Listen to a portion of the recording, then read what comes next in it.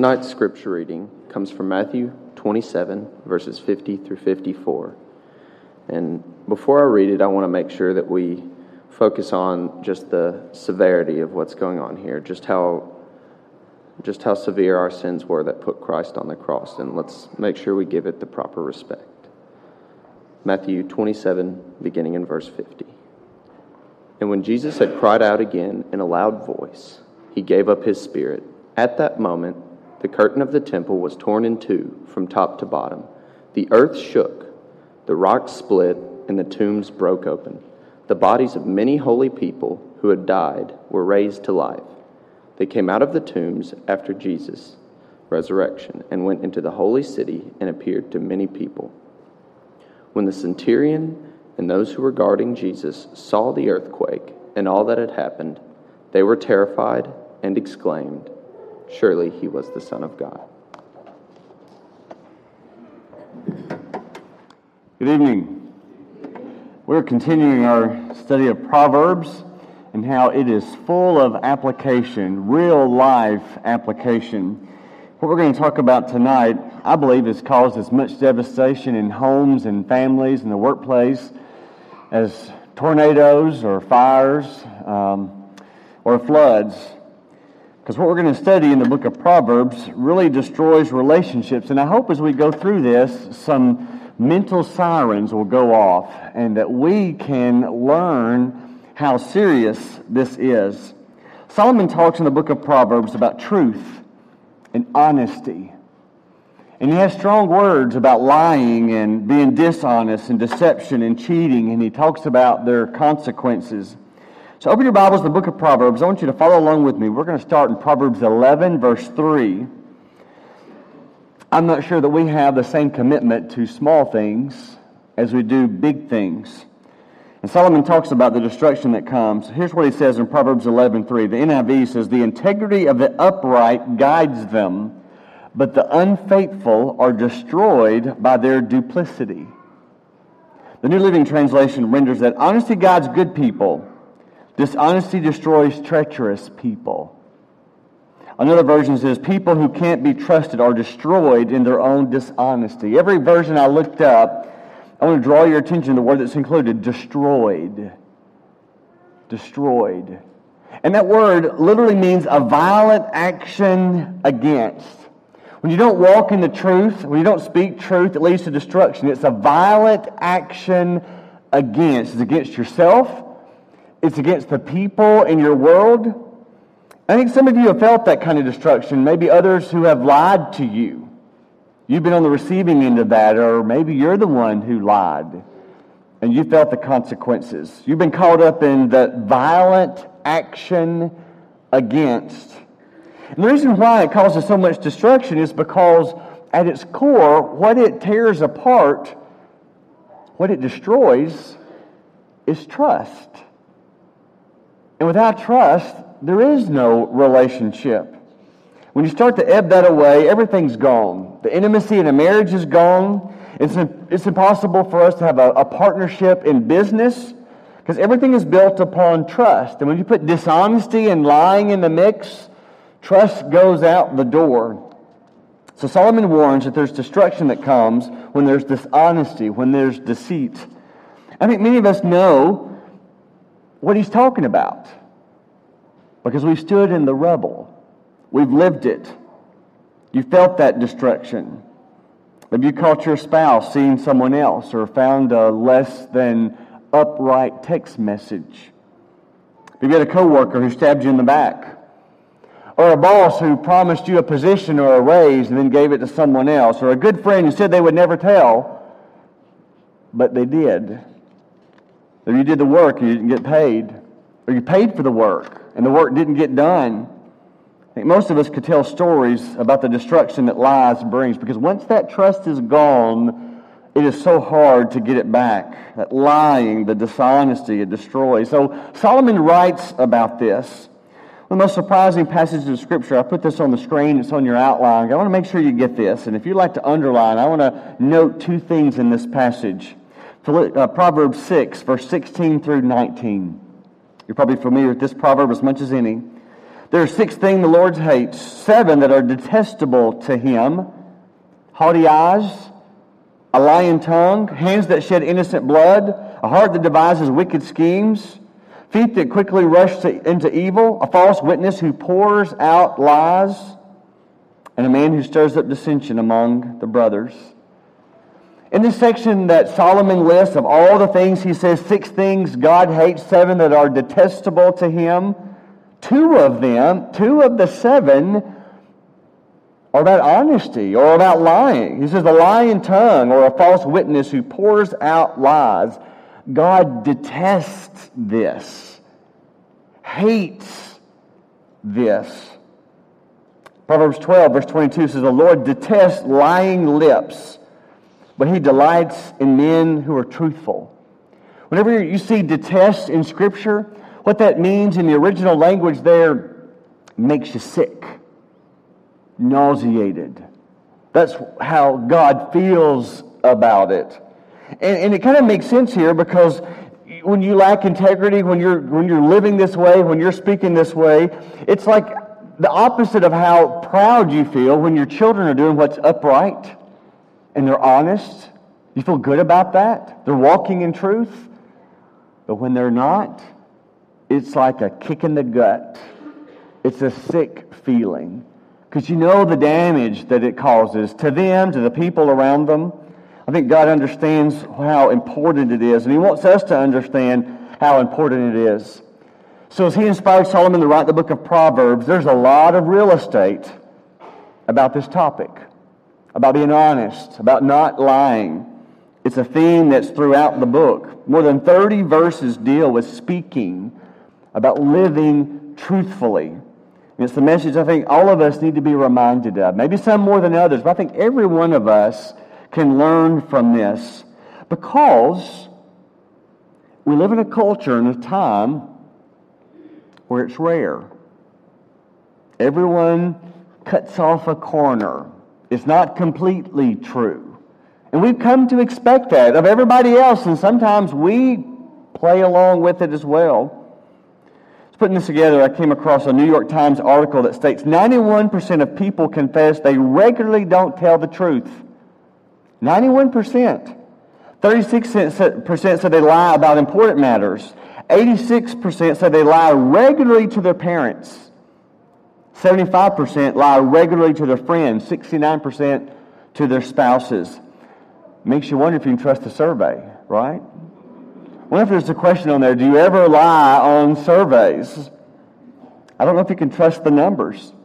The Institute of Behavior Motivations, they said 97 out of 100 people lie on average 3 times a day in one way or another. Sociologists tell us that we hear or are exposed to 300 lies a day. Actually, it's only 200. See how easy that is? You just kind of change it.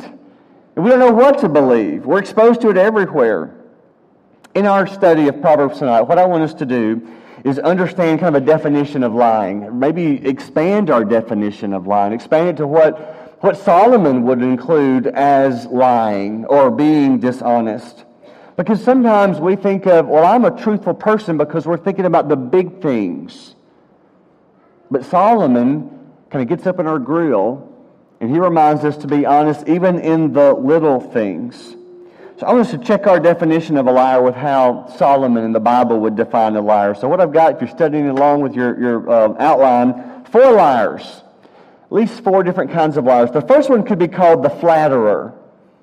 You know what this is, the flatterer, the person who tells you what you want to hear, even if it isn't true. And there's something about us we like the flatterer. It may not be true, but you still want to say what the person wants to hear, what tickles their ears. And maybe there's different motivations for this. Maybe it's a fear of disappointing them. Maybe it's an insecure heart where you're afraid to speak the truth to them. You're not sure if the relationship could handle it. Maybe you're not sure how they're going to feel about you if you spoke the truth. You're too worried about that.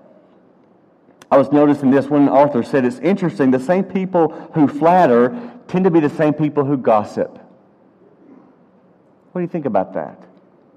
Same people who flatter are the same people who gossip. He goes on to say the same people who say things to your face to build you up can be the very ones who are saying things about you behind your back. They're good at talking. But it comes from the same type of heart, that insecure heart that promotes self. And we get caught up in this, I think, in large part because it's how we do life. It's how you get the job. It's how you keep peace among your friends. And how you bring harmony in family. You just kind of cut it down a notch. And you're not completely truthful. It's how you get the girlfriend or the boyfriend. You flatter. But it's dangerous. It's dangerous because it gives people a false sense of who they are. False sense of what's real. Solomon compares or parallels flattery with lying. Proverbs 26, verse 8. He writes here, a lying tongue hates those it hurts. But he goes on to say, and a flattering mouth works ruin. So he puts there in the same sentence there, a lying tongue and a flattering mouth, and it works ruin. See, flattery to us, sometimes we think of that as being, well, it's not so harmful. I mean, it's where's the damage of that, really? And it seems like a bit of an overstatement to say it works ruin. Is there really much harm done when we do that to people? Solomon says it leads to destruction. He goes on, and we'll quote in a moment about it being a trap for their feet. I thought about this, and maybe you can tell me if this is right. I think about American Idol.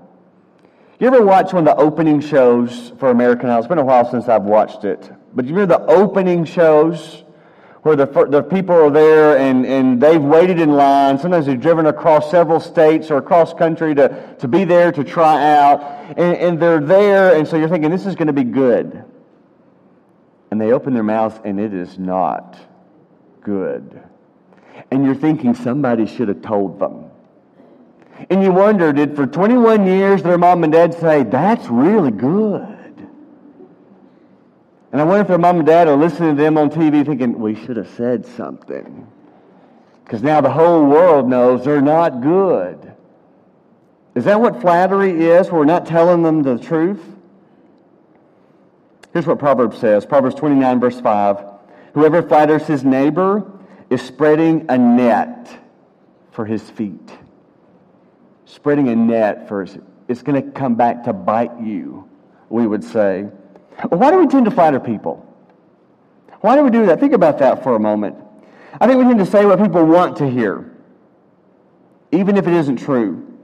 We agree with them verbally, but we really disagree with them in our heart, in our mind, and maybe even say so differently behind their back. We don't like confrontation. So we take the path that is most comfortable. Don't say anything, at least not in front of them. We just smile and nod, and that's a type of flattery, I believe.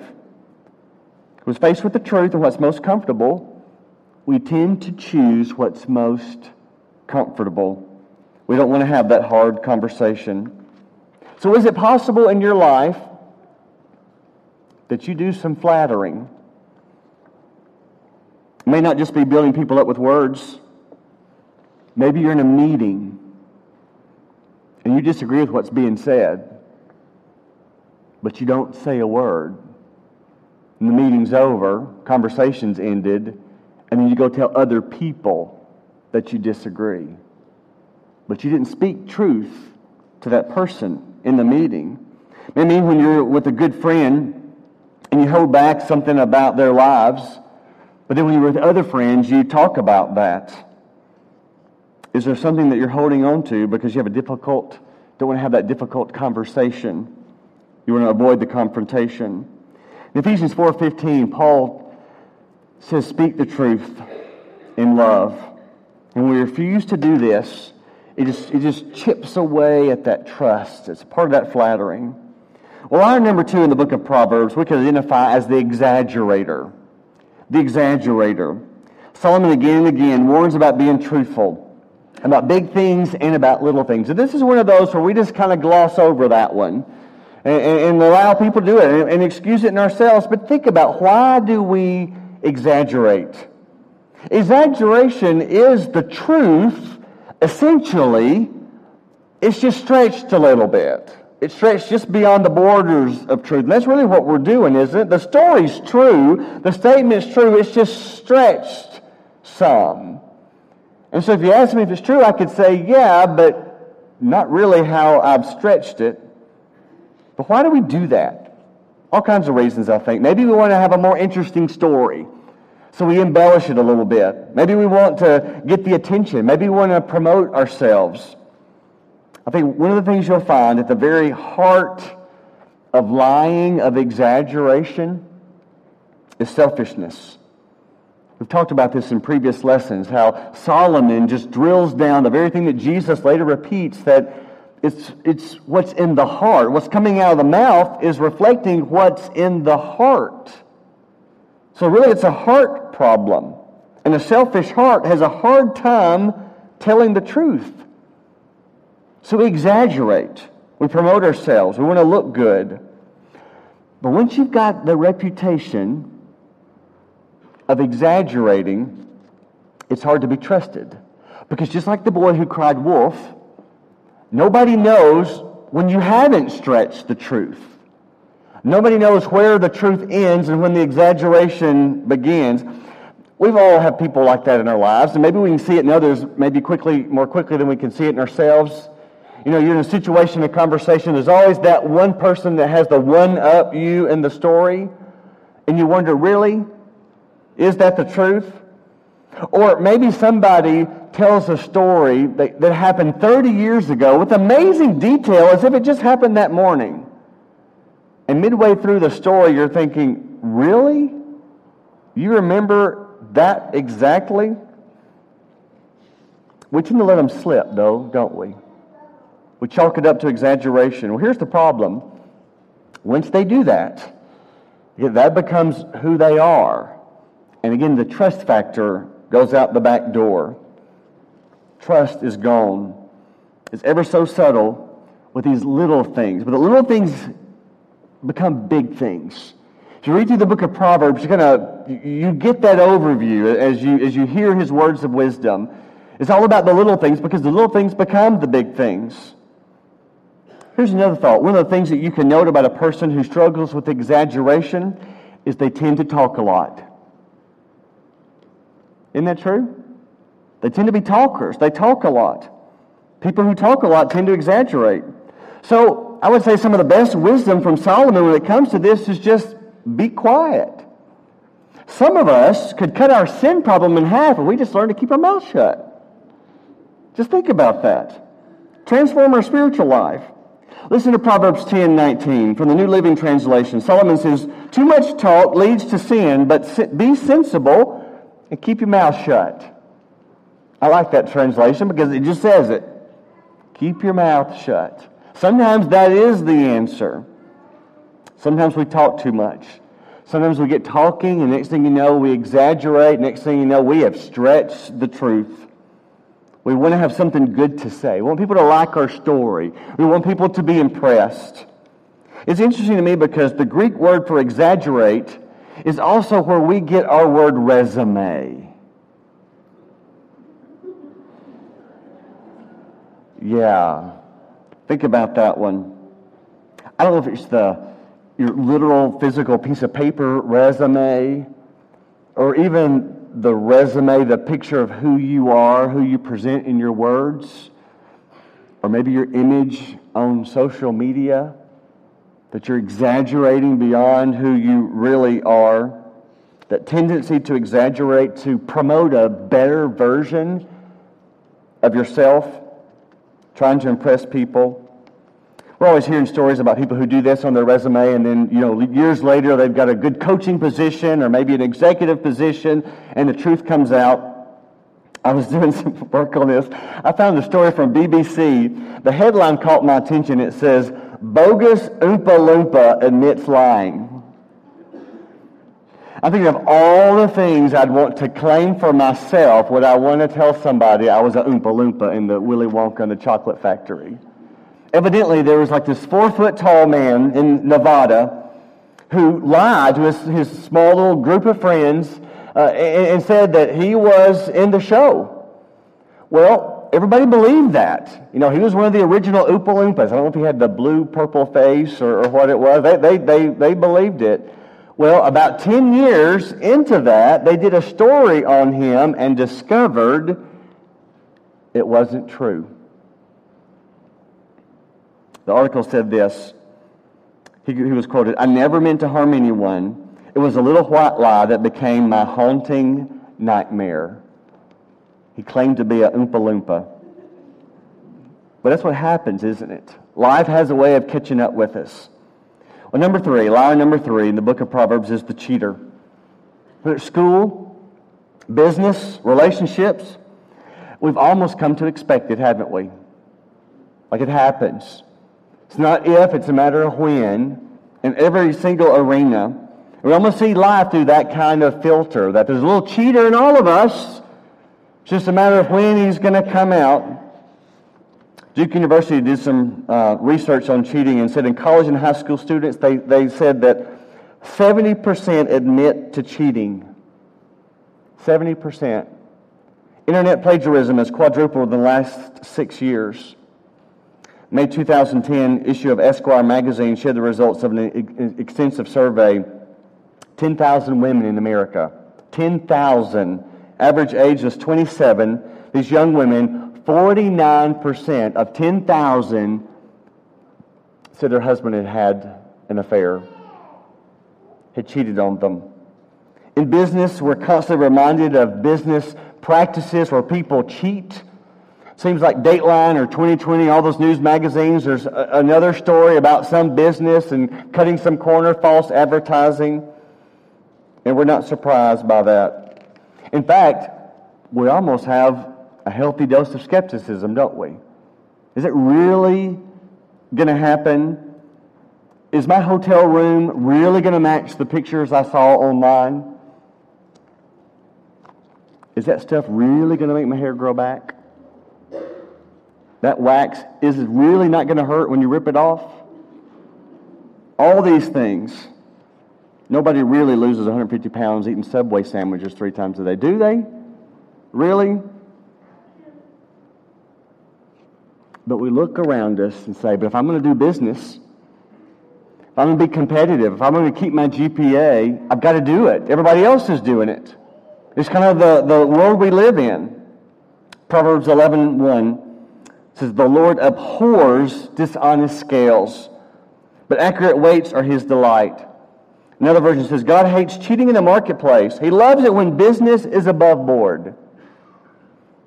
We do too. Proverbs 20:23 is similar sentiment. "The Lord detests differing weights, and dishonest scales do not please Him." But we get creative in our own minds with the ways we justify it. We call it standard business procedure. Everybody else at school is cheating. If I don't get called, then it doesn't really count. But the Bible tells us from cover to cover that God knows. And that's really all that matters, isn't it? God knows. Remember Ananias and Sapphira in Acts chapter 5? The church is trying to take care of each other, and so you had this movement among these new Christians of selling their property and giving the proceeds to the church. Ananias and Sapphira got in on that, and they had some property, and they sold it, and agreed to sell it and give that money to the church, which is a great thing. When you read the story there in chapter 5, you get the idea, though, that they sold it, and then they changed their mind and decided to only give a portion of it. And when Ananias brought that, you remember? Peter called him out because he was lying. God struck him dead. Verse 10 of that chapter, Sapphira comes in not knowing what had happened. Peter asked her point blank, "Did you really agree to sell your property for this amount of money?" And she lied. Boom. And you read about that, it scared people. It should scare people. See, it's not just Old Testament, it's New Testament because God's the same. He detests lying. Just be upright about it. They didn't have to sell the property. They could have given not even as much as they were given. But don't lie about it. Don't try to be something you're not. Don't exaggerate. Don't cheat. That's what was going on here. In the Proverbs, we see another liar. Number 4, the promise breaker. And we don't think about this one, but I think we should. Proverbs 12:22. "The Lord delights in people whose words can be trusted." The English Standard Version says, "Lying lips are an abomination to the Lord, but those who act faithfully are His delight." When you break a promise, do you think of that as lying? Because I think we should. And not just big promises, even little promises. I think of this most, maybe I feel the most guilty about this when I did this to my children. Do you ever find yourself as a parent doing this to your children? You promise them something, but then the circumstances change. And so then you don't follow through because it's a different story, it's a different circumstance now. But that young child doesn't understand that change of circumstance. You promised, and then you don't follow through. You've moved on because to you didn't lie. You didn't break a promise. It's just a different circumstance now. To that young one who's trying to learn relationally what it means to trust, you just knocked them on their backside. Because as an adult, that's a little thing. To us, it's little. To them, it's huge. I can remember to this day, family vacation, I wanted this one thing at this little gift shop. And my dad promised us that we would come back through there on the way back and I could get it. Guess what? We didn't come back through there. I don't hate him. He probably never thought anything else about it. I thought about it all the way home. Don't be sad for me. I just now remembered that. But you had them too. It happens. It's life. God wants us to be a promise keeper. But we find ways to justify different excuses that we can break our promises. I found some things this week, putting this together, that bothered me. NBC had a story about websites that exist to help people cheat on their spouses. I Googled that. I'm going to confess that to see if it was really true. So if anybody does a Google history on my computer, is research, people. It's true. It happens. 4 million people have signed up, help me cheat on my spouse. It was interesting, though, the 2 busiest days of the year for the website, what would you guess? 2 busiest days of the year for the website, the day after Father's Day and the day after Valentine's Day. And as the story was recorded, a psychologist explained why that would be. Why the busiest days for people to be looking into getting help to cheat on their spouse would be the day after Father's Day and the day after Valentine's Day. He says, well, here's the reason. It's because on the day after Father's Day is the day men feel most unappreciated, undervalued, and most taken for granted. And you're ahead of me. The day after Valentine's Day is when women feel the most underappreciated, taken for granted, and undervalued. So we cheat, we lie, and we blame somebody else. If they'd just be there for me, then I wouldn't be doing this. If he was more romantic, then I wouldn't be tempted. If they kept their end of the bargain, then this wouldn't be a problem. So we write off our dishonesty because of someone else's problem, their lack of integrity. Proverbs 11:20, the ESV says, those of crooked heart are an abomination to the Lord. Some versions say detest, but those of blameless ways are his delight. That's what I want us to take away. To think about lying can come in all sorts of forms. These are just 4. I want to close with this. Just a few commitments, 2 commitments I want to challenge you to make. Make to yourself. Make them to the Lord. Number 1, I'll tell the truth in the small things. I'll tell the truth even in the small things. Understand the connection between what we sometimes think is the insignificant and the significant. We think they're like this, but God says they're like this. So don't spend so much time trying to deem what's big and what's small, what's significant and what's not. Jesus said in Luke 16 that the man who can be trusted with little can be trusted with much. But he who's dishonest with little will also be dishonest with much. And numerous studies show that to be true. I mean, we read the words of Jesus and we know it's true. We can open our eyes and see that it's true. Research tells us it's true. There are all kinds of connections that's been made about how we act in small things, unimportant situations, really reveal our character, our heart, and ultimately how we'd act in the big things. So be truthful in what seems small. Don't order water and then go fill your cup up with Sprite. Don't lie about your kids' or your grandkids' age just so you can save a few dollars. Don't take home supplies from work to your house and say, well, they owe me. Or otherwise, make your own justification. Because how we handle the little things, is really most reflective of who we are.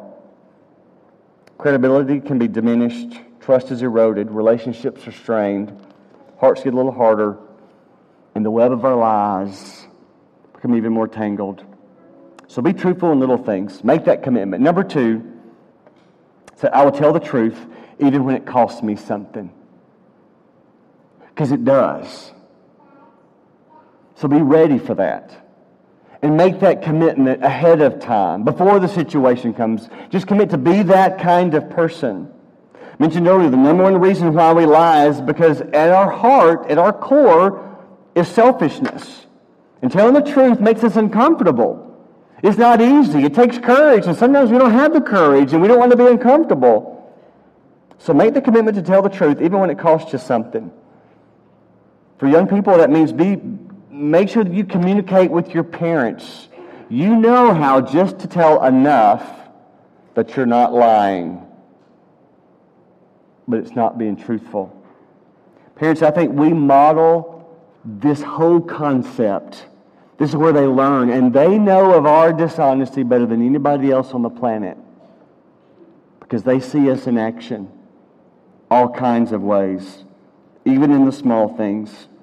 If you choose to get married, and you don't have to, but if you choose to get married, you think about that long and hard, because part of those words you say, those vows in sickness and in health, forsaking all others, they're not just words. It's a promise to be kept till you die. You don't have to get married, but if you choose to get married, make your words mean something. I studied through all this, and here's what hit me. As people who bear the name of God, we should look so different than everybody else in the world. Just by this. We keep our word. We're promise keepers. Even in the smallest details. If we say it, they're going to know it's true, or at least we believe it to be true.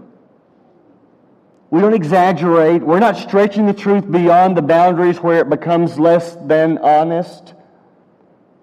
We're a person of our word. In John 8, Jesus contrasts his language. You remember that context, that chapter?